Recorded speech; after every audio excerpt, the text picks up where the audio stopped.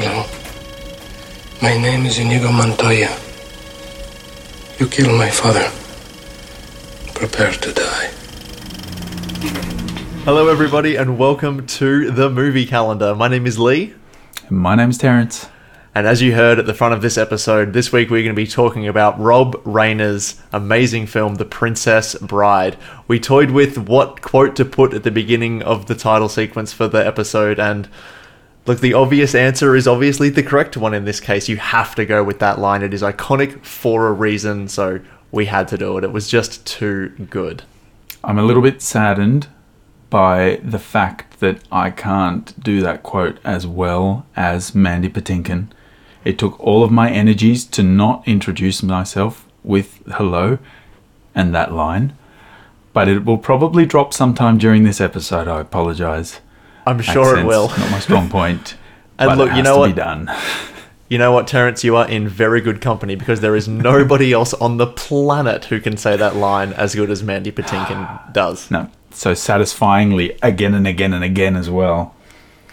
Yeah, it's so great, and yeah, we're going to be talking about that line as well as all kinds of other amazing things in this film as the episode goes on. If you're new here, welcome. It's so good to have you. We've got time codes in the description below if you feel like jumping around to your favorite part. If you're watching on YouTube, they're very easy to click on. Otherwise, they'll be in the description if you're listening on your favorite audio app of choice. We're going to jump into. So this week we're breaking the structure up into. Didn't even plan that. We're going to talk about the structure of the film a little bit right at the top. Then go into characters, world building, and then writing, where we're really going to take a bit of a dive more into the structure there. Before we move straight into our what about whens. And I haven't told Terrence this, but in between what about whens and characters, I've inserted a section in this week's episode called quotes. Because this film is so infinitely quotable, I had to do it. You can see the excitement on Terrence's face. And that's why I didn't tell you beforehand. I wanted to get that live camera reaction. So I apologize, cool. Terrence, for that, but I had to capture it. Terrence loves bringing quotes into the episodes, and I thought with a film like this, it deserves its own section. So yeah, in between our what about whens and the movie calendar placement, will be a few choice quotes from the movie. Just before we started recording, I said to Lee, hey, let's do a section called quotes, and he just so quietly was like, you know what, we'll be talking about them through the whole thing anyway, don't worry about it. That's like the whole, I got this for you for Christmas, you don't want to get that. No, you don't want to get that model. I got a phone for Christmas. That was a good surprise. Cool. All right, I'm very, very glad that you enjoyed it, and you're not going to sort of, maybe when the camera goes off, you might have a go at me for it, but that's okay. People don't need to see that. People don't need to see that little fight that we had. We didn't have a fight. All right, I'm really excited to see what you have got to say about this film. This is one of my all-time favorites. It is just such a beautiful film to put on. This is one that I can watch with the family. It's one that I can put on in the background. It's one that no matter where it's at, I just hear the score of where it is and I know exactly what line is going to come next. I can't quote the line, but I know when it's coming. I anticipate it, and I run to the screen when I know something that is going to be cool is coming up so that I can see it, and then I go back to my normal things that are happening. So I love this. This gets played many times in my household. So I'm very happy to see it on the calendar, and happy for other people to see it as well. I've got to say, I was asking people at work today, hey, have you seen this? Have you seen this? And a lot of people had seen it, but look, this is something that's gained cult status through the years, and not everyone loves it, which shocked me. Most people did. I think those people who are in the I don't love it camp need to give it a rewatch, because this movie is an absolute darling of a film. Yeah. It's so beautiful. For those of you who are regulars here for the movie calendar, you kind of know that I'm the kind of one that's like, I think we should do these movies, and maybe it's if Terrence hasn't even seen it yet by the time we announce it, and then he watches it and then we talk about it. This one is, the chairs have switched. So this, as Terrence just said, is one of his most favorite films, but myself, I'd had only seen this movie once before this week, and that once was probably 12 years ago. So a long time ago, 10 to 12 years ago. So I knew it was a classic, and I did really enjoy it back then. But yeah, getting to rewatch it again this week almost as a different person now. I can really respect it for what it is. It's just so gorgeous, and I've watched it 3 times this last week and done a deep dive on sort of how it was made and everything to do with it as much as I could. I know that this film has a fervent fan base, so we can only hope, if you're here checking us out because of that reason, that we do it justice for you. If there's anything that we missed, please feel free to leave them in the comments below if you're on YouTube, or tweet at us. Or mention it on Instagram. We are at the Movie Cal everywhere, or you can send us an email, themoviecal@gmail.com. It's on the screen. I always mess the email up, but that's all right. A little bit excited. Get a new email one day. I don't know. I like themoviecal@gmail.com. As much as I don't get it right every week, it's fine. It's all in the description below, as well as our website too, that you can check out. Oh, and there are going to be huge spoilers. I don't know, massive spoilers again. This was made in 87. You know, if you haven't seen this, do yourself a favor, go watch it, or just listen to this. It's going to be a lot of fun reliving all of this, and it might just inspire you to go watch it after you listen to the episode anyway. But yes, big spoilers, and we speak about it as if you've seen the film as well. So always take that into account. Well, I haven't written one down. I'll give you a brief synopsis if you're still listening to us, to see if you want to go and check it out. I haven't written it down, but essentially it tells the story of a grandfather who is visiting his grandson who is at home ill, and he tells him the story that is The Princess Bride, which is all about a farm boy turned pirate who has to fight his way back to his true love. And that is all you kind of really need to know. It's got amazing characters. It's full of brilliant humor. And a gorgeous world, amazing cast, and just every aspect of the film is just near perfect, but we're going to dive into that very soon. So without any further ado, we've got The Princess Bride, directed by the great Rob Reiner, who you might know from A Few Good Men, When Harry Met Sally, and one of Terrence's favourite films, This Is Spinal Tap, as well as a whole bunch of others, starring Carrie Elways, Robin Wright, Mandy Patinkin, Chris Sarandon, Wallace Shawn, Fred Savage, Andre the Giant, and Peter Falk, as well as cameos from a whole bunch of amazing people and other actors that we can't mention the whole list, but those are the ones that stand out the most for me. Written by William Goldman, and the director of photography I wanted to give a shout out because this movie just looks stunning, is Adrian Biddle. It's got to be hard to do a fantasy world, especially in an era where a lot of it has to be physical art and models. So, you know, to pull off the composites in those massive scenes, you know, the cliffs and the ships coming around in the sunset, just, you know, you can tell it's in some sort of bathtub with foam rocks or something. I don't know. But he does such a good job. They did really well just to put you in this world. Yeah, well, I think, and the first thing that we're going to touch on very quickly is structure, and they have like such a clever idea here with the structure of having it being a story within a story.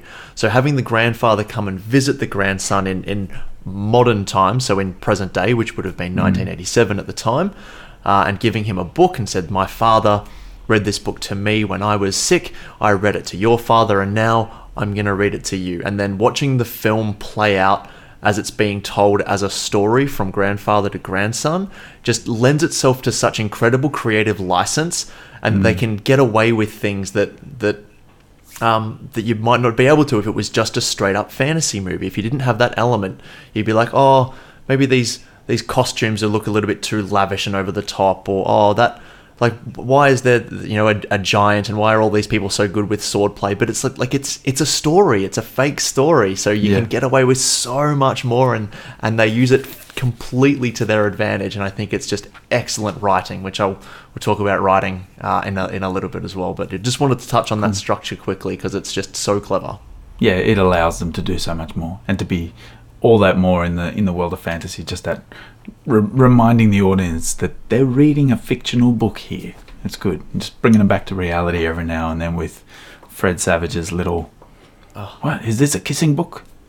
Yeah.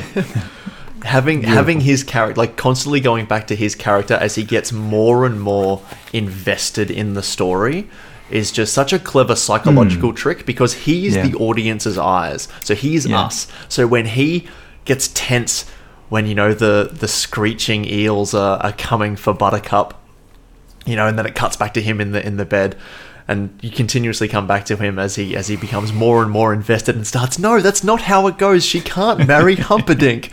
Just, you read it wrong. Like, you get far more invested because he's getting more invested, and it's such a really clever little tool to use for a film, which I hadn't really seen before, and it's marvelous. Yeah, I can't remember any. Top of my head, I can't remember films where I've seen that happen either. I mean, Bedtime stories. Deadpool 2 does it, which there's like a G-rated or a PG-rated cut of Deadpool 2 where he tells the story of Deadpool 2 to Fred Savage. Really? Yeah, it's quite same vein. Funny. Yeah. So he's like he kidnaps him and like ties him to the bed and tells the story of Deadpool 2. Are you kidding? It's great. Yeah. As if it's a principle. Okay. All right. Cool. Yeah. I like. Actually, very, very at the moment, there are a lot of. I don't even know if they're parodies, but a lot of actors are getting in and making these mini Princess Bride scenes. Have you seen those? They are, yeah. It's so cute doing it for a charity. There's a the world. Oh, it's a cooking. I think they're feeding the homeless. It's a cooking charity. I don't really have it on the top of my head, but it's gorgeous. I think my favorite one that I've seen is Paul Rudd. If you haven't seen Paul Rudd's, look his up. He did a recreation of the scene where Wesley is in bed and he can't stand up and he's threatening. And it's marvelous. He's so good. Or Jack. There's one done with Jack Black where he's climbing up the cliffs and they're good. So they're all on IMDb. They're actually credited as IMDb films. I didn't realize. So yeah, go find them there or on the YouTubes. Yeah, they were made for the failing streaming service that's called Quibi. Oops.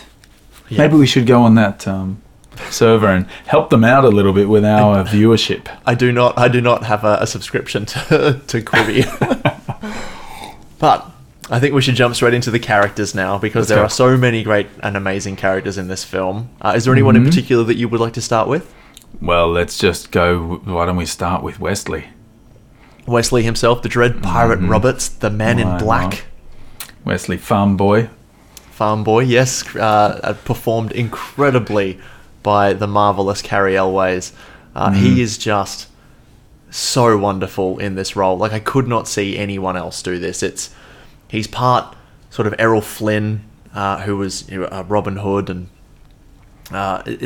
he just exudes confidence, and he's just handsome and charming and intelligent and competent, and can fight, and has a deep-seated love that drives him, and it's all in his performance. Cannot speak more highly of just the character and how well it's written, and also the actor portraying him as well. Portrayed. There's one word that I use to epitomize his portrayal of this character, and that's intense. I struggled to find a scene where he actually blinks. Like, he always has this intensity about him with every line that he delivers, especially to Buttercup. But the scene where he is in the bed and he can't move, he doesn't blink at all.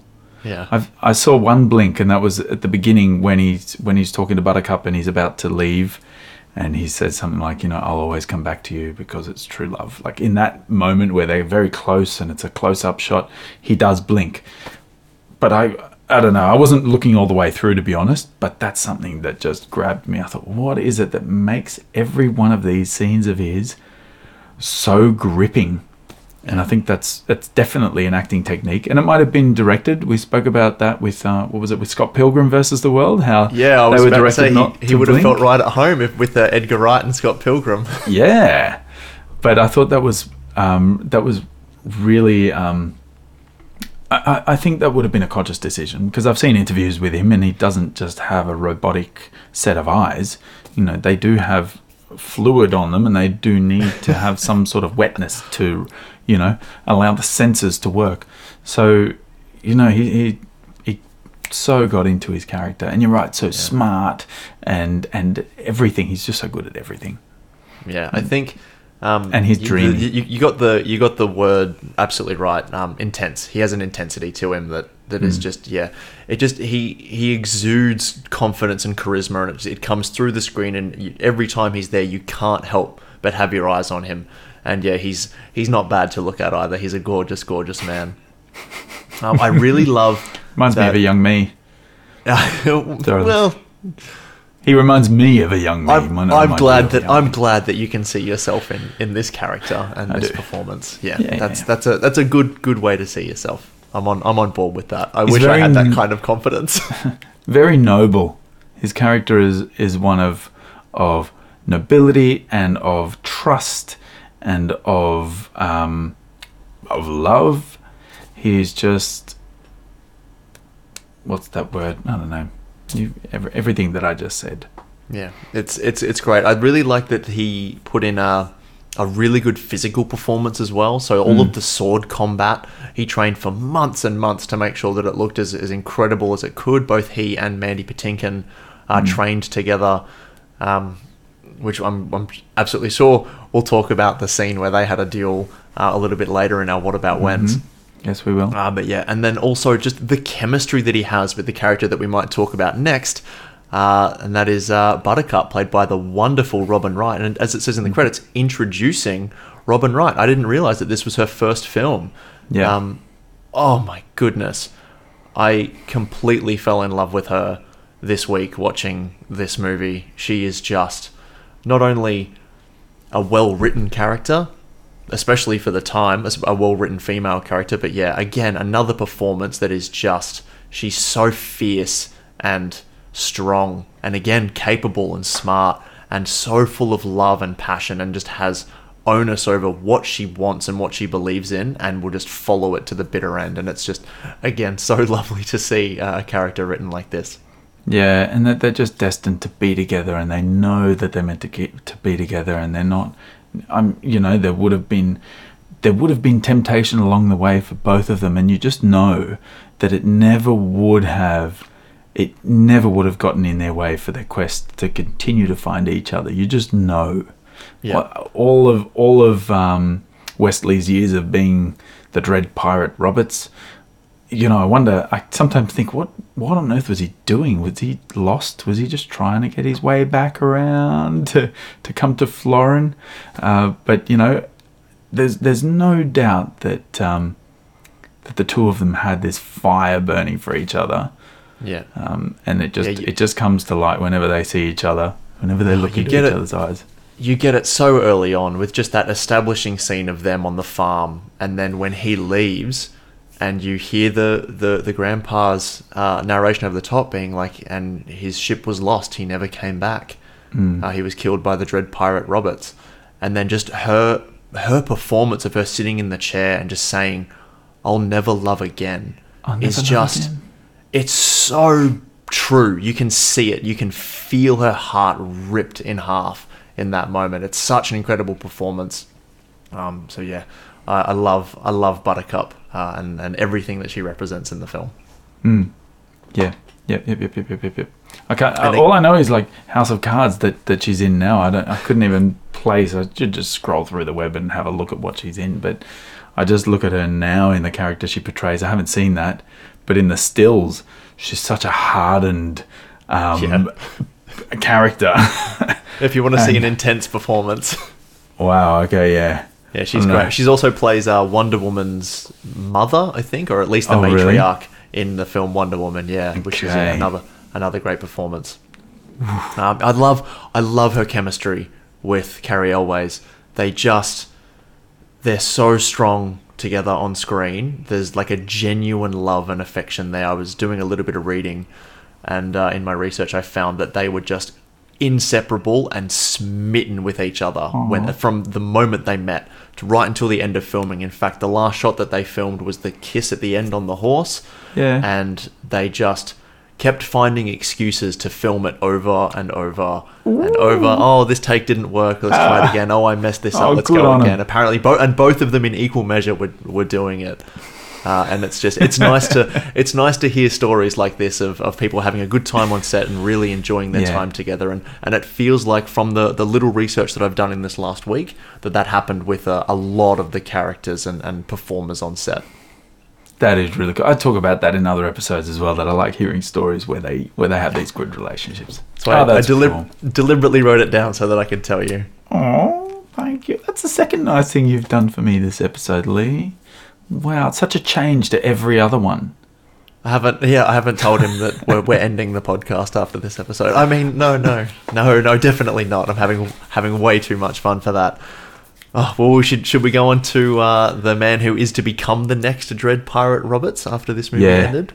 Let's the marvelous Inigo Montoya. Mandy Patinkin.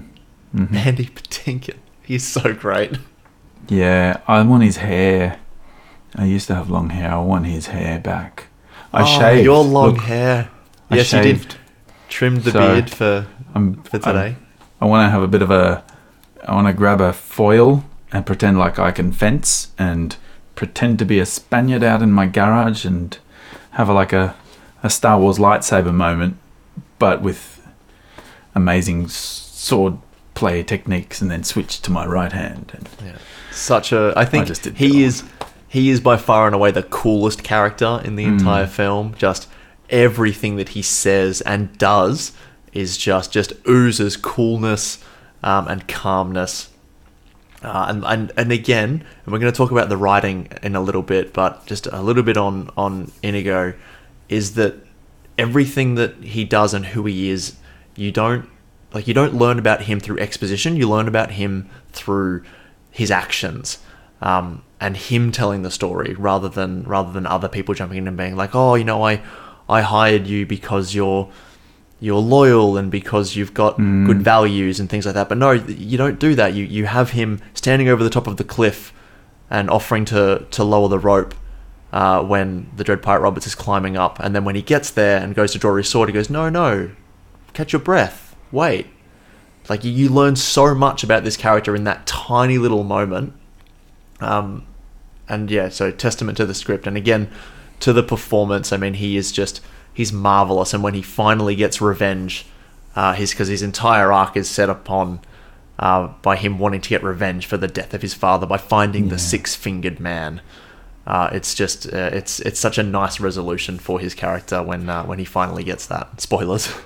Finally gets it, and then because I was wondering, like, what's he gonna do now? And I totally didn't even expect it when he's like, you know what? Have you ever considered going into piracy? I'm like, oh, of course. What else has he got to live for now? But you're right. He made it dead clear right at the beginning. He swore an oath to help him up. He swore an oath to help Wesley up the cliff by swearing on his father's grave, or on the name of his father. And the story comes directly after. What's his purpose in life? And he's not there. He doesn't hold malice to anyone. He's not a murderer, but he's in the business of revenge. And as a true fencing student of the arts, he loves it for the classic art that it is. He respects it. He respects someone else who also can fence, and he has this respect and delight with seeing the skill. He has so much joy. Yeah, no, there's so much joy on his face in that moment where he's like, you're a better fighter than I am. He's like, then why are you smiling? Because I know something that you don't. Yes, let's do that later. So good. You're right. The character is straight out there. It's on the sleeve. And he's so nice to everyone that he comes across. He's just so, discerning? He's really humble, and very giving and empathetic to everyone. He's so nice. I wouldn't say he's too humble. I mean, he does when he's climbing up the cliff. He does say, "I'm going to do him with my left hand because it'll be more of a fight." It's like I don't think he's that humble. Well, no, I'm thinking more in the other areas. He knows how skilled he is. Yeah, and I guess if you're about to go head to head, where it's your life or theirs, you're going to have some sort of confidence about yourself. No, I'm talking more with the. Maybe I shouldn't have said humble. Yeah, he's not really, is he? He's a good guy. He boasts a lot. He's a good guy, and I really love. Just like totally not humble. I really love, and we're going to use the segue again because it's just too good. I really love his relationship with Fezzik. Fezzik is such a nice character as well, and you could not imagine anyone other than Andre the Giant portraying this character. I know I looked up a few people who were considered for the role of this one. Some names of note were Arnold Schwarzenegger was considered. Yeah, I thought it wasn't Schwarzenegger. Years before the movie got made. I think in the 70s it was optioned to be made. And it didn't end up going ahead. And then by the time it was going to get made, Arnold Schwarzenegger was the biggest star in the world, and they couldn't afford to get him, so that they just didn't get him. Another name was Liam Neeson. But this is a quote. Apparently, Liam Neeson said, "But upon hearing that he was only 6'4", he didn't get the role." Yeah, so they wanted an actual giant. Like, Liam Neeson is a huge man. Is he? Yeah, he's really tall, yeah. Wow. I wonder with Arnold if they got him in. I think he would have been too harsh for the role. Is Andre the Giant, is he French? He's French, yeah. So he has this really soft way of speaking. His accent is, he's such a gentle giant. Thick accent. But yeah, he does portray this gentle giant, which actually works so well with the role. I don't think Arnold's really sharp Austrian accent that he would have had back then would have done much for this role at all. Although the Austrian accent has got a bad rap because of Arnold mainly, but it can be quite gentle. It's not as harsh as some of the German accents. But anyway, I know what I'm talking about. I'm sure we'll get to do some Arnold Schwarzenegger impersonations at some point in the movie calendar, because there will definitely be a couple, or at least one Arnie film that'll appear on the calendar. So that'll be a fun day whenever that happens. So look forward to that, everybody. We're going to be all running to the chopper. Yeah, but no, I love Fezzik. He's just, I think a lot of Fezzik is Andre. I think that and maybe it's not. Maybe he is a completely different person than the way he is portrayed on screen, which is just a testament to how good of a performer he actually is. But again, through the research that I did, when in an interview he was asked what was his favorite thing about being in The Princess Bride, and without missing a beat, didn't even pause. The quote was, I didn't write it down, but I might be paraphrasing here, but he said, "Nobody looked at me," which was like, the interviewer kind of saw it as nobody stared at him, like he was an equal in everybody's eyes. Yeah. He was just treated equally, just like a regular person, rather than people kind of staring at him for, being the actual giant that he is. Which is just, it's such a wholesome thing. I love the fact that there was such an inclusivity on set, and just this camaraderie between the cast and crew. It's always really nice to hear. And I could be wrong. There could have been some issues that happened. There usually always is. But yeah, from everything that I've heard and read, this film was a dream to make and do for everyone. Well, how sad is that someone like Andre the Giant, who is this worldwide star, this famous wrestler who's getting paid millions of dollars at the time for his fights, was still affected by what people would say around him, maybe under his breath or to his face, that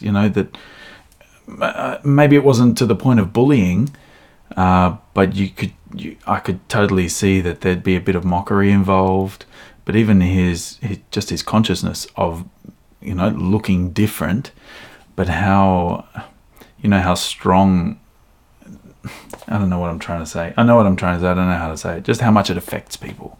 And you think someone like Andre the Giant, and then you think about kids in schools and everyone walking around the street, anyone around you, what people succumb to and what people are subjected to in the world we're in is really horrible. It hasn't really changed much, unfortunately, but it's really nice when there's a place, when it's safe, and you feel like you belong.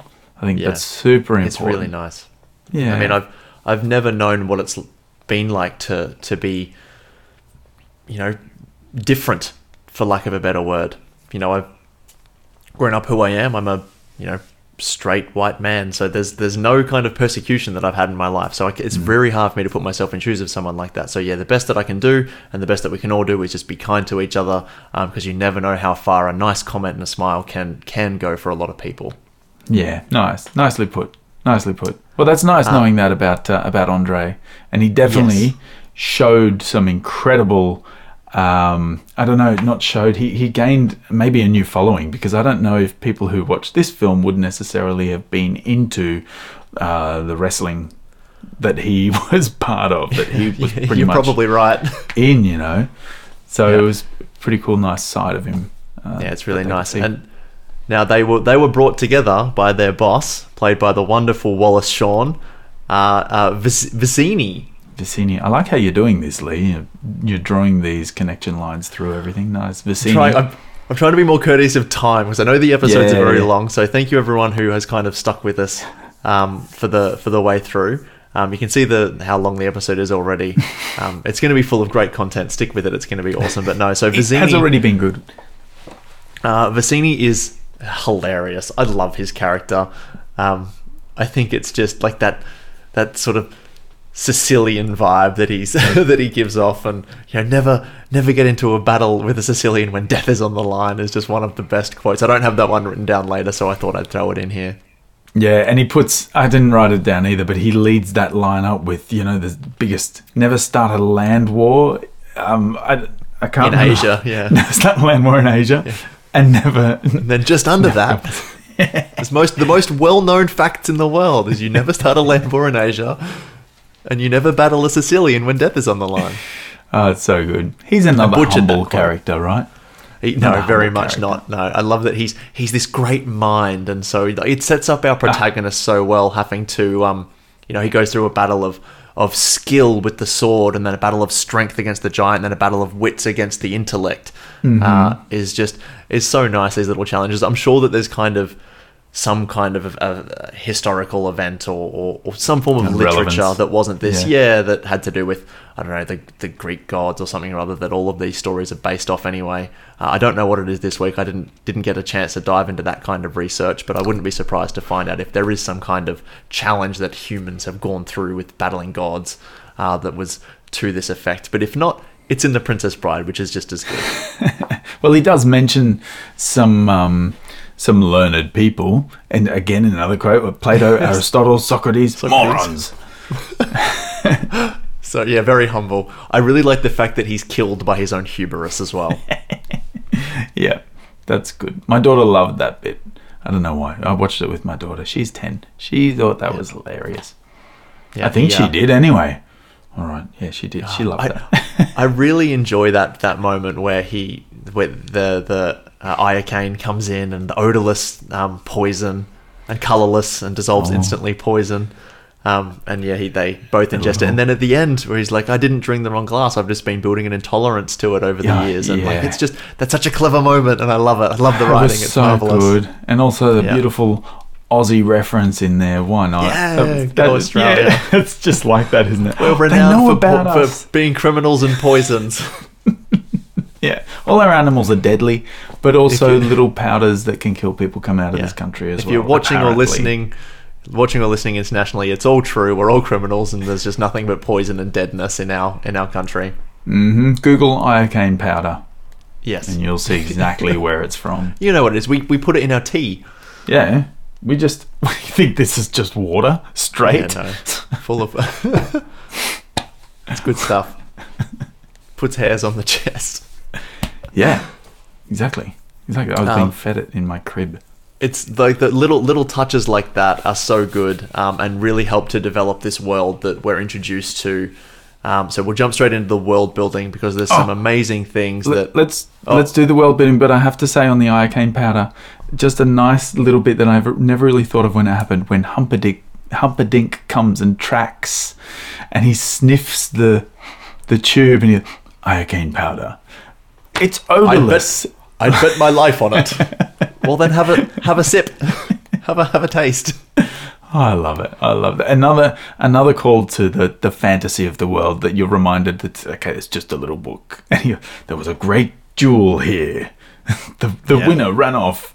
So good. I love all that. All right. Yeah, look, lots more characters, but I think we'll touch on them as we go, including Billy Crystal, and Carol Kane. I keep forgetting Carol Kane's surname. Yeah, so we'll touch on those. All right, let's keep going. What did you say? World building. Thank you for injecting on my amazing segue into world building. I don't have another one now. We just have to intercut it back into here. You're not allowed. You were on too much of a roll.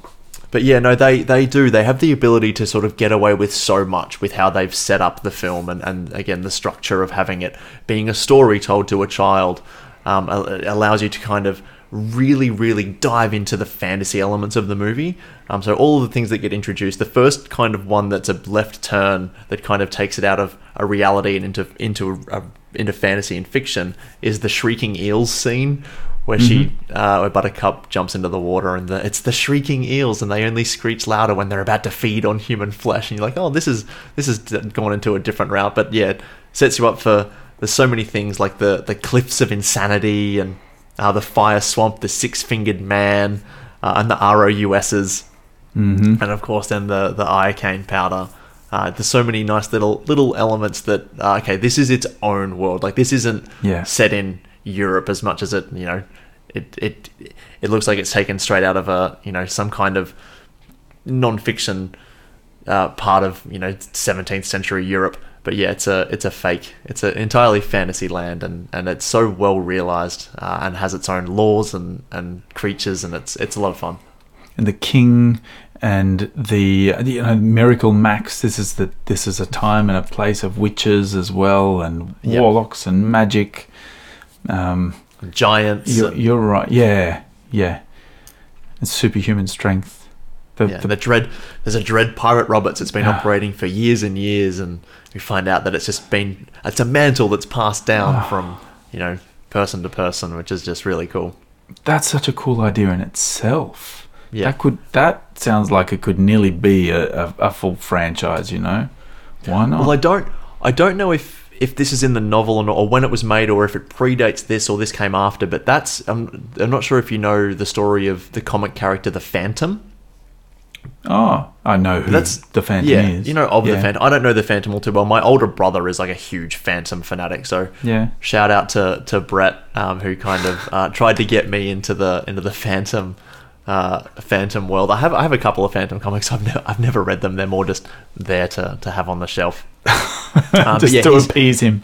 The Phantom legacy has been sort of passed down from Phantom to Phantom. It's usually, I think, father to son, or at least it has. There is a sequel to this film that was supposed to be in the works, called Buttercup's Baby, and apparently the script is phenomenal. I think we're a little bit past getting it at this point, which is unfortunate, but apparently it would have been incredible, and I would have loved to have seen it. Well, if it's anything like Bridget Jones's Baby, which I hope one day we will see on the calendar. Bridget Jones's Baby, no. Okay. Yeah, I didn't think that either. Maybe the first one, maybe Diary. I do love Bridget Jones's Diary. I can take it or leave it. I could take it or leave it. I love a good rom-com. It's not my favourite. I was totally joking about the baby one. Okay. Because I didn't really take a great shining to it. Sorry to any Bridget Jones Diary people. Maybe the Diary will make an appearance. Let's move on. We'll see. There's definitely going to be some rom-coms on the calendar. Yes. And soon. We're going to put some on soon, I promise. Yeah. But no, do you have anything about the world, like the world that this movie's set? Oh, look, I just, touching on it before with the directing, with the DOP's work and bringing it to life. I think utilizing the real landscapes, which I think was somewhere in the UK or Ireland or something, these really nice landscapes with the rolling hills, which we see in a lot of those kind of medieval style films. I think that's a place of choice. It's largely untouched in the Highlands and all that kind of stuff. So, I like how they did that and mixed it with those totally fantasy areas. What is the cliffs of insanity? And then the pit of despair as well. Making this dungeon, and then also talking about the type of technology that's around in those days. Where the torturing machine, the machine, is all run by this watermill. Watermill? What do you call it? Water thing? Yeah, water wheel. People know what you mean. A water wheel. Yeah, is pretty great, and it's all with suction. That's the height of technology. Then there's no electricity. It sucks the life out of you. It's just suction, So the costumes as well. Costumes are brilliant with the regal stuff. The crowns are pretty cool. I like the big the costumes crowns. are incredible. They go outwards. That's another one that Hugh Jackman does in their little skit portrayals. Saw that one. And he wears a steamer on his head, an upside down bamboo steamer tray. That's funny. Yeah. Anyway, whatever you've got at home at this point. Yeah, people are staying inside and doing the right thing. Yeah, it was nice. So the physical world, I think, was done very well, and it doesn't take much to sell me on those kinds of things because, it's all fantasy. It's magic. As long as I think the costumes do the extra sell of making me believe that we're there. They do it. They do a beautiful job of it. The music plays a really good part, and the way the characters are. We're all waiting now. The characters are what, Terrence? The way the characters are so on their own path. None of them. I don't know. They all stay true to their own beliefs and their own. They're all well developed. Yeah, the characteristics are there. They're strong. No one ever sways. That helps keep the structure throughout the whole thing. Yeah, no, it's incredibly well done, and good shout out as well to the director of photography and to the score as well. The music is beautiful, and it all comes together to create this cohesive world. Did you notice whenever there's Buttercup and Wesley in a scene, there's always that Mark Knopfler guitar playing. I didn't notice that. And then when the prince or anyone regal comes in, the triumphant trumpets. They always, and it was like very nice, not subtle at all. You almost think, come on, let's do this. This will be funny. You could imagine Rob Reiner sitting behind the editor going, come on, put the trumpets in there again. Just really harsh change between the scenes. I thought that was a bit of fun.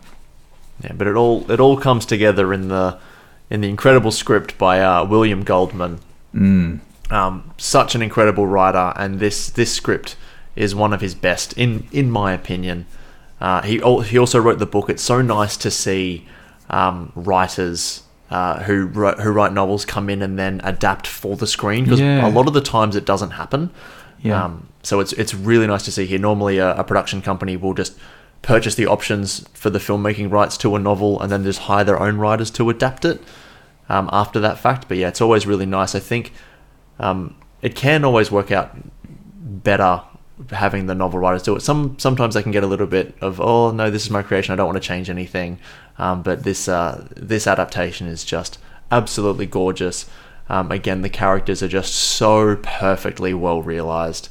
And again, that structure, which I mentioned right at the beginning, of having the grandfather telling this story to his sick grandson, just allows for so many amazing moments where the voiceover the narration comes over from either the kid or the grandfather, and then they cut back to them, and you see them getting more and more invested and enjoying the story, and oh no, it's not another kissing part. Skip this. Let's go into the fire swamp. That sounds cool. All right. I'll humor you, and we'll skip to that bit. Did he also write Did he help write the screenplay as well? Because you're right, to bring those characters from the book to the screen and have the original writer be a massive part of that is a huge nod to the strength of him in being able to do that. But he's not a stranger to film, right? So he's written other films as well. Yeah, so the largest ones, I guess, of note would be All the President's Men and Butch Cassidy and the Sundance Kid. He wrote those films. So he knows what he's doing. He's been in the game a long time. He unfortunately passed away a couple of years ago in 2018. Lived a good life. He was 87 years old when he passed. But yeah, it's really nice that we've got this legacy film of his to enjoy and watch every year on a date to be determined. Ooh, I wonder if this is going to be... if you were to ask him what film would you be most proud of, or what do you think you're going to be remembered for? I wonder if this would be his film. I just saw a little interview with Cary Elwes, and he said, the decision's made for me. The fans have probably already said it's going to be The Princess Bride. He did. I think they really tried to not reprise his role, but reprise his talent for comedy as well with Robin Hood. But definitely this film, and it wouldn't surprise me if nearly every actor that was in this film would say, you know what, this is going to be the one that I want to be remembered for. Yeah, I've seen a lot of that. Very much Mandy Patinkin. And when we were talking about the charity event that's just recently happened, where a bunch of just actors all around the world jumped in and had a go at a few scenes and then sort of put them together, all filmed on their phones from home. One was done by Rob Reiner himself, the director. Yes. Well, he plays the grandfather. He plays the grandfather telling the story, and it's so sweet. And then he had his father portraying as he walked out and did the very final As You Wish as he walked out the door, and it's just so sweet. Like, I almost cried just looking at that. It was just so gorgeous. I'm a softie when it comes to films at the best of times, but no, I've shed a few tears in the last week with this film. Oh. It took me a while to realize, like many years, to realize that Rob Reiner was Carl Reiner's son. I didn't even click until quite recently, actually. Well, it kind of makes sense, in the family type of way. But it's really nice, and to see them come together in this little thing is really cool too. Yeah, it was really sweet. Seek out that clip as well. It's gorgeous. Yeah. All right. I love all the dialogue in the movie as well. Like, it's so sharp and so witty. I mean, as we mentioned earlier, we're going to do some quotes very soon, so feel free to skip to there, but don't, because you'll go past what about when, and you'll definitely want to stay for that one, because it's one of the best parts. I love it. But yeah, the characters, again, just so well realized and so funny, and not having it very exposition heavy, having the characters kind of show who they are in their actions and what they do. And if there is an exposition piece, them following up on it as well. Like, you can have a character say, my one goal in life is to hunt down the person who killed my father. But unless you believe it and then are invested in it by the time you get there, there's no point in saying it. So yeah, having the performance behind it makes for so much. And so yeah, it's a beautiful combination of just writing and characters and acting. It's marvelous. I would have liked to have seen more of he's credited as the albino, in the Pit of Despair. I wanted to see more of his character. I thought it was hilarious. Yeah, he's got a great introduction as well, where he's got that voice where he can't speak. You're in the pit of despair. Don't even think about trying to escape. And he's got this really cool, like, deep, almost velvety tone as well. I mean, this as velvety and as smooth as a really harsh English accent could be. But it was very cool. I like the depth of it. They would have loved doing that. And you know what? Those are moments where I can't help but think, I wonder if they just ad-libbed that. But who knows? Credit either goes to the actor or credit goes to the writer. Doesn't matter. Yeah. Someone gets credit for thinking about that, and it's masterstroke. Those little hints of comedy that they just write themselves. Yeah, haven't spoken too much about the comedy in the film. It is just rife with humor. This, like, we talked about how infinitely quotable it is, and we'll get to those soon. I've got so many comedy quotes in that section ready to go. But yeah, it's just so funny, but it's also, you're so invested in the stories as well. Like, you really want Buttercup and Wesley to come together because they love each other so deeply and so fiercely that not even death can stop them from being together. And they don't just say it, like, you believe it. They literally have him come back from the dead so that they can be together. It was so frustrating, and I'm so glad that they solved this very quickly. The first time that Buttercup actually sees Wesley up close is just after Vicini gets poisoned, right? He takes the blindfold off, and you're there as an audience member going, oh, she's going to recognize him. No. And it's not, they run away and you think, come on, surely she would know. Surely. I'm so glad they didn't drag that out. And that again adds to the fantasy. He's wearing a mask. Ooh, you can't tell who he is. but they resolved that so quickly and so satisfyingly with, as you wish, falling down the hill, and it took that for her to realize who he was. I thought, that's one of those funnies where you think, what, of course, it's just silly. How can she not know who he is? The way he talks. If he's the love of your life, you're going to recognize the way he breathes. Yeah. Let alone everything he says. He never spoke to her when they were on the farm. All he ever said to her was, "As you wish." No, they spoke to each other. In the last scene, he explained things, and I'm sure there were other moments that were not captured in the storybook. Probably. That allowed them to talk. In the children's book, yeah, I'd imagine so. Yeah, maybe that was in this. I mean, they have a baby, right? Or at least she has. Anyway, so I like that they gave the audience, the real audience watching the film, very quick satisfaction in she knows who he is. I do really like that scene. I do really like that scene because it kind of, he's trying to figure out if she still loves him before she takes her away from her to-be husband. Yeah. Which again is such a noble thing to do. Like, he's not just trying to do it to figure out, oh, I only want to be with her if she loves me. My understanding is he doesn't want to take her away from a loving relationship. As much as they're destined to be together forever, he needs to find out whether she still has that burning love. And again, in an amazing piece of performance by Robin Wright, where he mocks her and she's like, "You mocked me once, do not do it again. I died that day." Oh, when she found out that the Dread Pirate Roberts had killed her Wesley, and it's just, it rips your heart out. Like, she is still mourning years and years after, and so it's in that moment that I think he's like, okay, I can tell her now. Yeah, well, that was it. He was just taunting her. He wanted to hear from her. Is she actually in love with this guy or not? It was good. It was good. It's gorgeous. All right. Well, unless you've got anything else to talk about the writing, we should get into the world famous section. So we've got quotes to do after this as well, so that'll take up a bit of time. I'm just thinking other notables. Peter Cook, the clergyman. Yeah, let's talk just very quickly. He's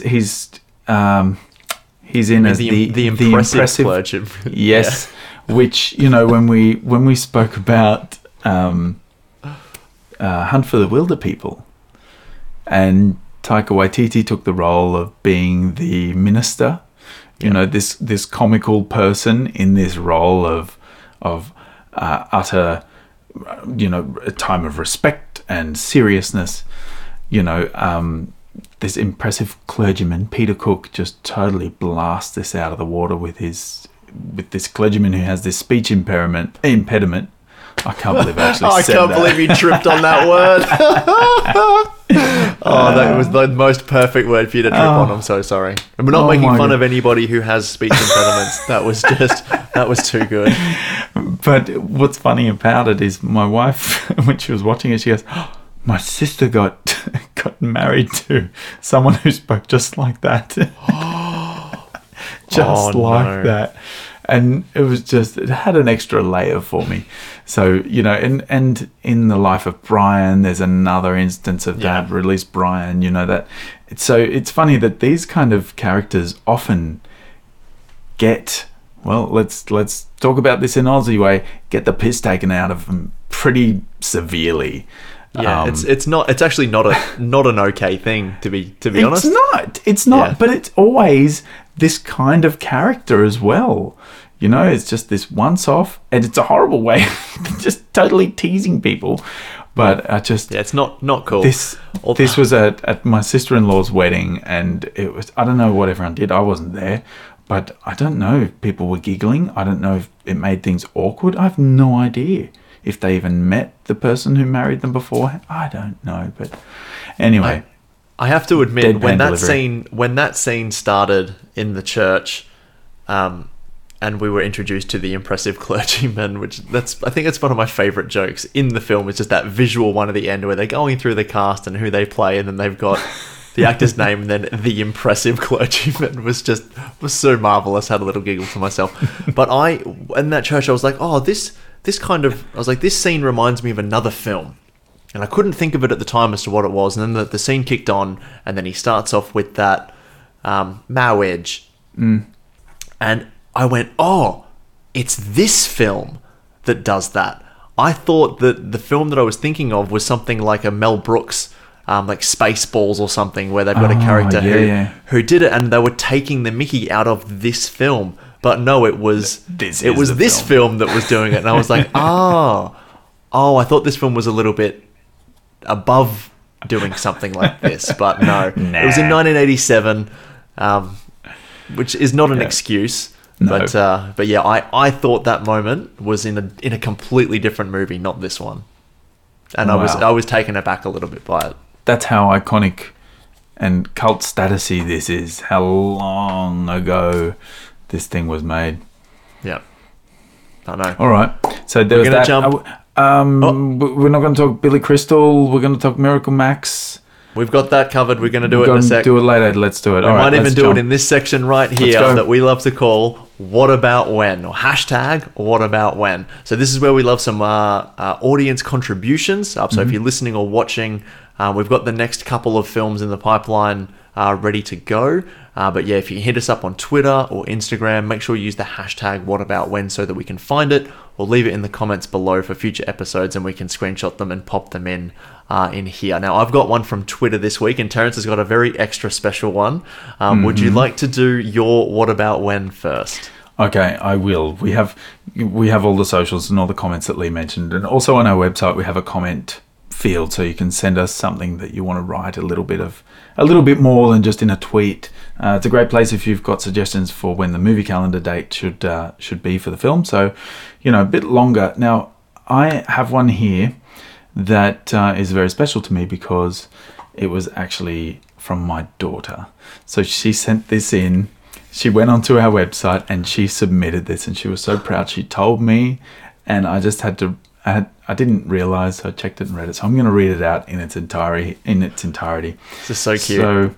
So she wrote, "What about when Buttercup pushes Wesley down the hill and he says, 'As you wish,' then Buttercup pushes herself down the hill too." So that's one What About When. She loved that. She told me her favorite moment was when Buttercup realized that the Dread Pirate Robert was actually Wesley. So I felt beautiful. I thought a good job as a dad. I love that she says that she pushed herself down the hill. She pushed herself down the hill. So cute. So that was one of them. And when she tells me, she goes, "Oh, oh, oh, oh, oh," and she mimes the tumbling. But she continues. She has a couple, and she says, she keeps going and says, "In the last fighting scene." Sorry. You can do this, Terrence. You can do this. "In the last fighting scene, when what's-his-name keeps saying, 'I am blah, blah, blah. You killed my father, prepared to die.' And he got more confident and the six-figure band got weaker." Bravo. Now, round of applause for Terrence's daughter. At you, my beautiful little girl. I think So it was adorable. hilarious how you wrote it. Lee actually saw this first and I got the email. and I said to him, apparently my daughter emailed you. And he goes, yeah, and says a lot of blah, blah, blah. And I thought, what on earth? I said, all right, she writes like she talks. Okay, good. But she actually wrote. I love that she wrote, "When what's his name?" And my name is blah, blah, blah. Yeah. That is so adorable. Thank you so much to her for that. That genuinely made my day when I read that. Yeah, that was good. Two great amazing, What About Whens. Great What About Whens. Yeah, marvelous. We've actually got a What About When from Twitter. Okay. Which I'll read out from JJ. So this is hashtag What About When. Granddad drops the "as you wish" at the end, and you can pinpoint the exact moment that the kid's mind implodes. That is such a sweet little bookend to the movie, as Granddad is, leaving after finishing the story, and the kid asks, "Can you come back tomorrow and read it again?" "As you wish." And with a great turn, and like he lifts his hat a little bit, it's just classic. Peter Falk, man, he's amazing. Classic Columbo. I don't know why I talk like that, but yes, it was really good, and it's really good close up of it. Yeah. Very cool. Gorgeous. Gorgeous moment. As I said, great way to bookend the film. Now, I've got a couple more What About Whens. Did you have any that you wanted to do? I do. I have one from... Actually, this is from a friend at work who didn't text or anything. I won't name her, but if she watches this, she'll know who she is. There are a couple, and they're more just her favorite moments she loves. Cool. With the scene where Wesley is brought to Miracle Max's house, and he blows the billows into his lungs, and they listen for the reply, and he says true love, but he doesn't want to believe that he said that. I'm guessing because he's going to have to do a lot of work or something. I don't know. So he's like, to blathe, which we all mean is to bluff. He must have been playing cards or something. And then Carol Kane's character comes running out. Liar! She loves that scene. That's hilarious. That was one that got me as well. I thought, oh, there's a woman in here as well, screaming bloody murder. I thought that was great as well. I did read that during the entire filming of the scenes that had Billy Crystal in them, the director couldn't be on set because he was laughing too hard. He couldn't direct. He had to be in a separate area. And Mandy Patinkin actually received like injuries to his ribs because he was laughing so hard at Billy Crystal, which is... I mean, he was a true comedian, Billy Crystal. Go back and watch some of his old stuff. He is incredibly funny. He would have just been... performer. I reckon every line would have been different. Every single take. He would have just gone, boom, another one. Editing that scene would have been a nightmare. Oh, man. All right, there are a couple of quotes coming up about that scene. Yeah. All right, now, that's a good one.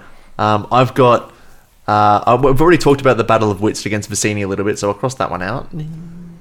What about Inigo? What about when Inigo and the Dread Pirate Roberts have the sword fight on top of the cliffs of insanity? This has got to be one of... It's the coolest set piece in the entire film, and it's one of the best set pieces in fantasy cinema. It's so cool. This whole fight is just choreographed so well, and as we said before, those actors did all of their own sword fighting, 100% of it. The only times that there wasn't those two actors was when it was Mandy Patinkin doing the flip over, Inigo Montoya doing the flip over Dread Pirate Roberts.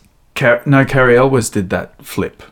No, Cary Elwes jumped over the top, down backwards, and then what about with they jump off the rocks onto this horizontal bar, and Mandy Patinkin jumps and swings and lands. Yeah, and then lands. But then Wesley's character throws the sword. Does the showboating. Like, there's no need for that, Dread Pirate. Yeah, I don't know if that was Cary, but that was cool. Not Cary. How cool. He lands right next to the sword, doesn't even look. Yep, and boom. So badass. I've got to say, that scene has got to be my all-time favourite sword fighting style scene, and I've watched all Game of Thrones, and I've seen a few Star Wars films as well, and like they're amazingly choreographed, but that one just takes the cake. It's the perfect amount of time. They don't edit stupidly and cut and do close cuts of the swords bashing and all. They let you see them. They do everything wide, you know. They sure, there are a couple of trampolines on the set, and there is a crash mat with some sand dusted over it that you see. So great. I don't care. It just adds to the little nuances and fun bits. Just so well done, and it has to be. It actually is up there in one of my favorite scenes of all time. Of every scene in a film, I could watch that again and again and again and again. So I've got a fun fact about this scene that I found out, and it was. The original scene was only supposed to be a minute long. The fight was supposed to be a minute, and it was going to be on flat ground. And so they trained for months, about 3 months or so, the actors performing a minute-long fight scene on flat ground. And then the director came back and said... And they were super proud of it as well. The actors came back and they're like, we've nailed this. This is going to be amazing. He's going to be so impressed. And then he was like, it's not long enough. It needs to make it longer. And so the fight choreographer... whose name I don't have in front of me, but he's a very prolific fight choreographer, and he's done a lot of films. I think he has done Star Wars and Lord of the Rings and a few others as well. they then made the set full of all of these fake rocks, and so they could sort of run up and pause and do flips and things to kind of extend the time, making the whole 3-minute plus scene of them. And it's just so much the better for it. Like, it's one of your favorite scenes. It's one of mine. It's so marvelous, and you learn about the characters and what they're like, who they are, their egos, and as well as their skill levels with each other. And yeah, it's marvelous. All culminating as well in Inigo essentially about to be defeated, and he's like, I couldn't kill you. I would rather break a stained glass window. As rather than an artist such as yourself. Just the whole setup to that scene, this amicable respect that they have, and he gives the sword to Wesley to examine, and even he's like, I've never seen its equal. I just the way they sit, they're just sitting having a chat. Like, immediately I thought, like, the first time watching this, I wasn't a child, but I think it was in the 90s, and yes, I was not a child in the 90s. No, I was. It was late 90s. Anyway, early 90s. What am I doing? And I even knew then, like, this is different. There's something cool about this, and the humor shone through it, as well as the nice moments there. But this has to lead me into my next What About When. Okay. And it happens in the fight scene, and it happens 2 times, and it is one of the quotes, but it is definitely one of my biggest What About Whens. And I can't think of the actual quote, but I know something you don't know. I'm not left-handed. Oh man! And when the switch is so smooth, he does it in this kind of roundabout way, and then of course when Wesley's character does it as well. Think it can't get any. It just was next level. What's really tremendous about that is that the Dread Pirate Roberts knows that Inigo Montoya is right-handed, because he's got his sheath for his sword is on his left hand, is on his left hip. He also gestures a lot with his right hand. But what Dread Pirate Roberts does is he's completely for the ruse that he's left-handed. So he carries his sword sheath on the right hip. Wow. He also empties his boot with his right hand. With his left hand. And so he is 100% doing the ruse until the time where he has to go right-handed to defeat Inigo. And like that, it's so clever. Like, there's so many good attention to detail moments in this film, but that's one of my favorites. Oh, so good. Just starts when he's on the cliff and he has to throw the rope. Yeah. Like that, where the dialogue begins there, that's the start of the scene.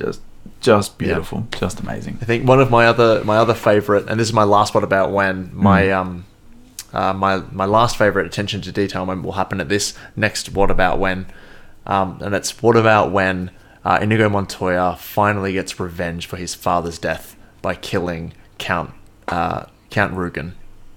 Yes, that was very satisfying. Such an iconic scene, especially after he's coming back from getting it in both shoulders. Like, oh no, and then in the stomach, not even going to do it. It's the first time you see blood, like, to that extent. Anyway, to that extent, which makes it even more visceral. Like, he's been stabbed in the stomach, and then this blood is just there all over his hands and all over his clothes.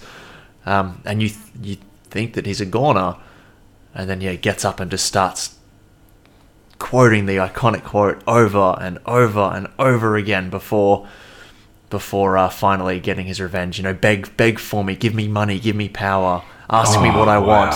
I want my father, you son of a bitch. Yeah. That was really well written. Really well written, because a lot of other films would have gone into some big montage as he's flaying him, or I don't know. It was beautiful, just drawing out this surrender, this helplessness from this evil being, Christopher Guest, by the way, who, that's another amazing part that we didn't talk about at all, who he is and what he does, and with Rob Reiner as well. But I didn't think he could play such an evil character. It's so good. And to get his comeuppance on this was really good. My attention to detail with this scene is that he only gives Inigo only gives him the injuries that he's received from him and nothing more. He gets exact revenge. He gets the cuts on his cheeks. He gets both shoulders, which he got in that fight, and then once in the stomach. Which his father got. Which is... that's what Inigo had got him off him. He got this dagger thrown at him. He only gives what he got. So it's, I love that. So there's no glorification of anything other than I'm just going to give you what you deserve and the pain that you've caused me. Nice. Great moment. Nice little pickup. Yeah. That's all I had for What About Wens. Did you have any more? What about when we realised that this film is kind of very ahead of its time and it uses text language with the rodents of unusual size, ROUSs. ROUSs. That's pretty cool. I might text that to somebody. Lol. Is that an initialism? Or is that It's an acronymism. Acronicism. Yeah, don't just words. Letters. Don't do words. Don't do words. I don't do good words. My niceness has expired now. Thank you for playing. Yeah, look, this film, nearly every quote is a great what about when. Yeah. So, not to muddle them up, is this where we're going to get into quote land? Oh, ladies and gentlemen, boys and girls, and all of those who identify as otherwise, Terence has just taken the Segway horse here and ran with it. Now, that's amazing. Well, now that we're in the quote section, Terence, would you like to give us some of your favourites? All right, can't you stop rhyming even for a minute? Anybody want a peanut? Yes.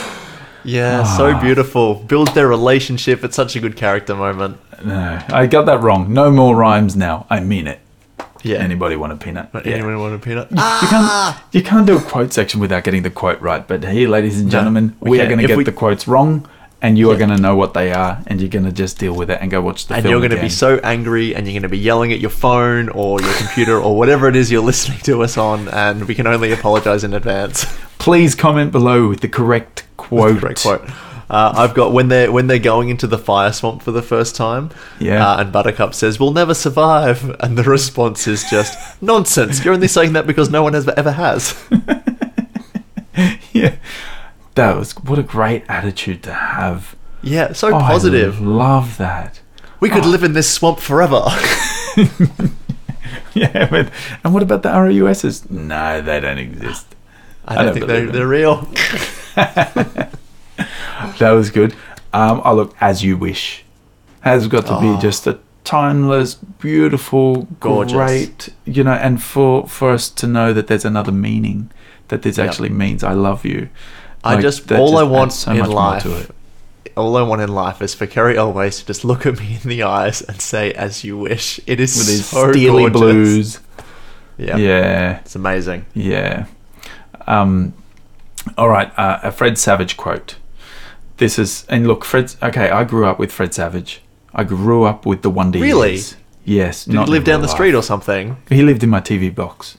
Oh, okay. And that's so cruel of you. Why would you do that to someone? He was fine. So he always looked out. Children, there was a time when TVs were boxes and they weren't just these flat pieces of plastic and metal that we have now. They were they took up the entire room that they were in. You had to put them in the corner with Fred Savage inside them. Oh, we call them cathode ray tubes, also known as CRTs. It was amazing, these lights and things. So I grew up following the Wonder Years and getting frustrated to no end by Kevin Arnold. That was his character. Oh man. So I loved watching him play. I just saw Kevin Arnold in the bed as a sick child. And the first time he interrupts, I think you said, the first interruption we get is the shrieking eels.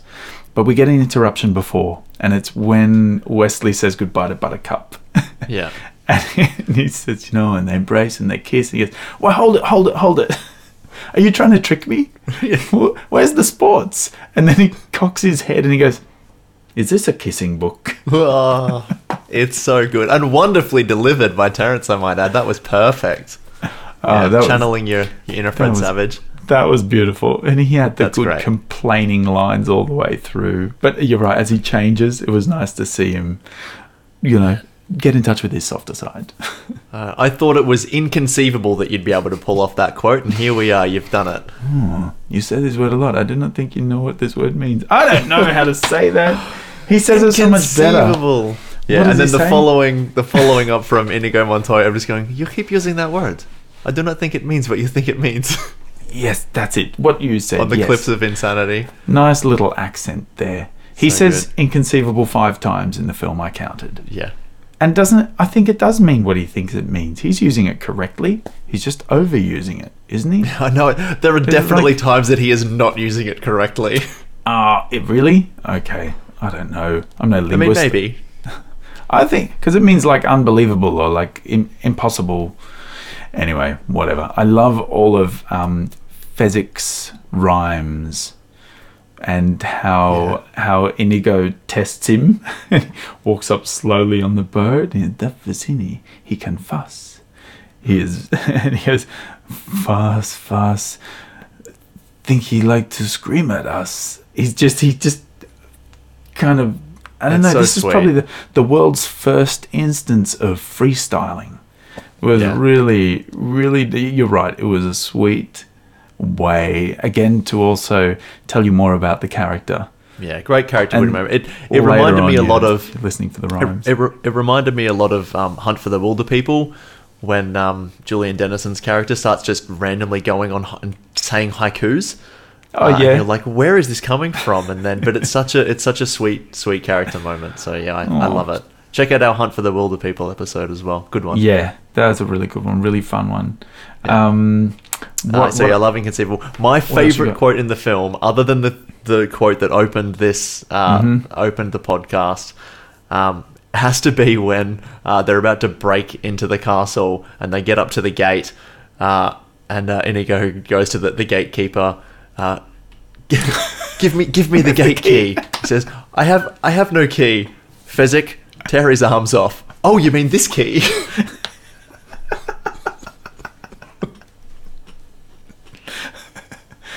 I love that.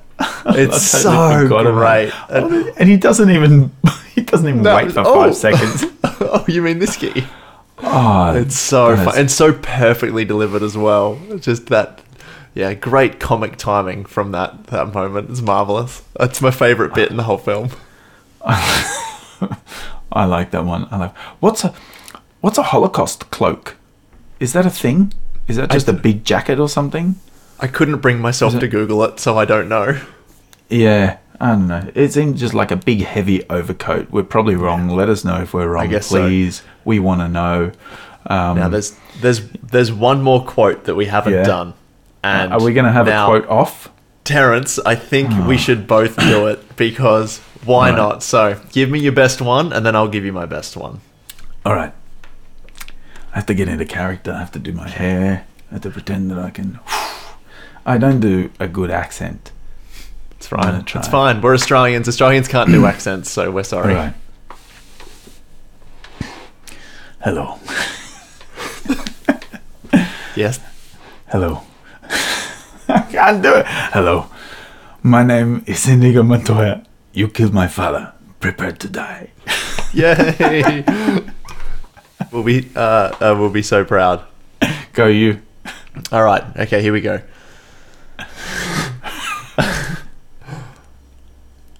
Hello. Hello. My name is Inigo Montoya. You killed my father. Prepare to die. Hello. My name is Inigo Montoya. You killed my father. Prepare to die. Yay! Oh, you got to do one. That was fun. And then say it over and over again. Oh, building up. My name is Inigo Montoya. You killed my father. Prepare to die. Oh, it's so good. You just got to get it out. It's up there. It's up there as one of the greatest lines in all of cinema, in film history, and will stand there forever. It's just amazing. Love it. Oh, I'm so glad that we got to do a quote section. Yep. More movies that are infinitely quotable. There's so many films that I can think of that are just so quotable, and when they come onto the calendar, we'll definitely do a quote section, because that was a lot of fun. I loved that. Yep. Now, look, I don't know if we're going to do these types of films, but I really would like to see maybe one with Christopher Guest You know, one of the mockumentaries that he's a part of, Rob Reiner as well. Actually, there was... Anything in particular from those creators that you would like to see on the calendar? You know, This Is Spinal Tap, A Mighty Wind, Best in Show, those things. I really like This Is Spinal Tap. In fact, This Is Spinal Tap, I saw a connection between This Is Spinal Tap and... What's the film we're talking about now? The Princess Bride. In the bedroom, in the grandson's bedroom, I'm going to say Kevin Arnold's bedroom, there is a hat. It's like a naval hat, the baseball cap.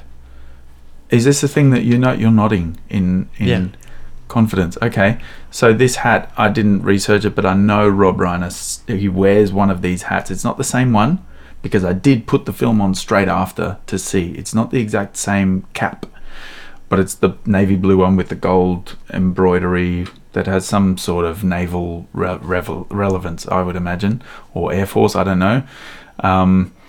But he wears it as the documentary filmmaker in This Is Spinal Tap, and he talks to the camera at the beginning of the film wearing one of these caps. So I saw it hanging in the bedroom. I thought, there's something there. So tell me, I want to hear now what you found out about this, or what you know about it. I guess we'll just have to talk about This Is Spinal Tap to find out the answer to that one. No. So definitely, definitely that is the hat. I don't know if it is the exact one, or if it's one of the hats. But yeah, so as part of the conditions that he had to doing the score and the music for this film was he wanted the hat to be in the movie, and so Rob Reiner put it in the kid's bedroom. Are you talking about Mark Knopfler? Yes. Okay, so he had the condition of making this hat appear in the film. Yep. Wow. Yeah. How fun is that? I have a confession to make here on the Movie Calendar Podcast, episode 11. Are we at episode 11 already? This is the 11th. Yeah, 11. 10 was Iron Man. Wow, crazy. I have not seen This Is Spinal Tap. I've never seen it. So. It might divide us. Some people love it, some people hate it. Right, well, look, because of how much you love it, I am very happy for it to go on the movie calendar, purely for how much you love it. And you constantly talk about it. And I'm excited to watch it. I don't know how I feel if I watch it and then I'm just like, oh, I don't know how I feel about this. I can always find the positive in life. I try my best to it at every opportunity, so I'm sure I'll be able to. I'm sure I'll love it. There are a couple of films that are like that are really close to me that Lee hasn't seen yet. I'm nervous about it. Sharknado is one of them. No, there are a couple of others, which I am honestly nervous. I really hope you really like them, but we'll talk about those later on as we get through. I'm sure I will. I've heard nothing but good things from the film. I have a list of films that I have that's called my blind spot list, and there's just cinematic blind spots that I just haven't got around to seeing yet. And I'm checking them off, but I haven't seen every movie in existence because that's madness. So yeah, there's a few that have kind of fallen to the side when I've just decided to, I don't know, be a human. I'll watch and live a life. Yeah, I'll just watch the same films over and over again because I like the comfort. So I'll just put on a Pixar film or, because I love it. Yeah, cool. I don't think it's that inconceivable.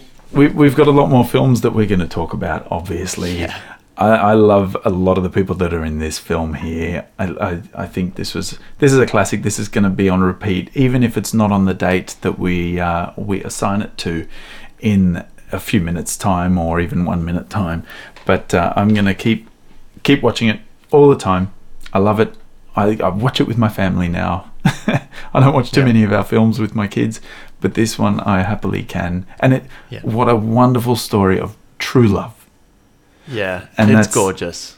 It's throughout the entire film. It's what begins it. It's what ends it. Yeah, it's all about true love, and it's really nice to have that in your life. And if you'd like a little bit, then you can check out The Princess Bride, which we're going to give you a date to do that now. So the movie calendar. This is the moment. So we've chosen a date for this film. We didn't receive any contributions for this week. Unfortunately, if you would like to contribute some for the weeks going forward, please let us know. Send us a DM or an email with a story as to why you think a certain film should appear on a certain date. And we'll do our best to talk about that film and pop it on the calendar for you.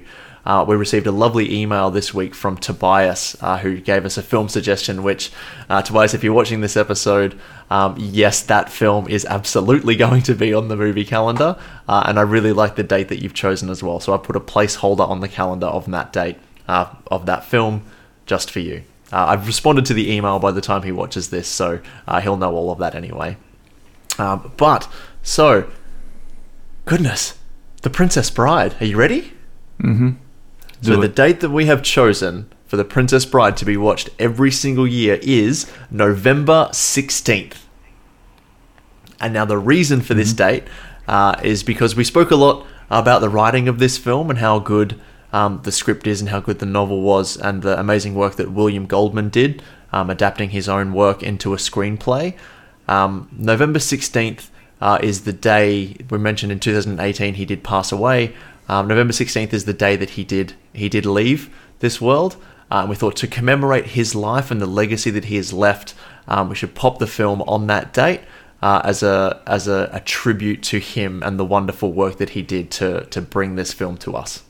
Yeah, I'm sure every member of this film that made this film happen would probably agree with this date, hopefully. I like this date. I think it's really relevant and really sweet, and I'm very happy having it on this date too. Yeah, it's a good one. Yeah. Yay.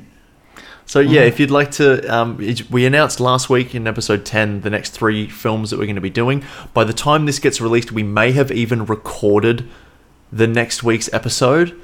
But follow us on the socials if you'd like to know when we're recording. So on Twitter and Instagram are the best ones to follow. We always do posts on the days that we're going to be recording, so you can check it out then if you want to get in any hashtag whataboutwhens or dates for the movie calendar.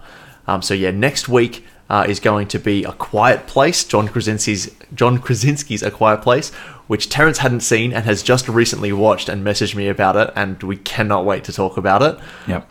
Spoilers, he liked it, thank goodness, because the movie's incredible. And then the week after that, because Tenet is supposed to be released from Christopher Nolan here in Australia, is going to be Inception we're going to do for the episode the week after A Quiet Place. But again, we're going to be recording it early because Terrence and I are going on holidays, so we have to record them and edit them and then get them ready to upload for then. So get in your What About Whens and your calendar dates for those films. Yeah, don't make it a painful experience for us. Don't write War and Peace inside of 50 tweets. Send the email. And look, I'm saying that because I'm horrible, because I wanted to get another quote in. Don't be painful. Why don't you give me a big paper cut and squeeze lemon juice in it. Yeah, that's a quote. That was a Billy Crystal quote. I wanted to put that in earlier. Don't be painful like that. Okay, no, write as much as you want. Email us. Drop a line in the contact page on our site. DM us on our socials. Yes, follow us on Twitter, Instagram, The Movie Cal, everything. Yep. Awesome. No, that was really fun. Thank you, Terrence, for recording this one. Thank you, everyone, for listening and watching. If you've gotten this far and you're on YouTube, a good thing that you can do if you haven't done so is just subscribe and leave a like. It helps us to get discovered while we're early on in this podcasting journey. And if tell your friends on your favorite podcasting app, you can give us a nice rate and review right in your app of your choosing. If you've made it this far, it's probably going to be a 5-star. Fingers crossed. Mm-hmm. Share it with a friend. And feedback. Feedback is really cool. We have received some amazing emails with feedback as to what people like, and so we're trying to do more of that. But we can only grow with your help. So please let us know. Yeah. Well, thank you, Lee. Thank you, everyone watching and listening. It was fun. Until next week, we'll see you then for A Quiet Place. See ya. Bye.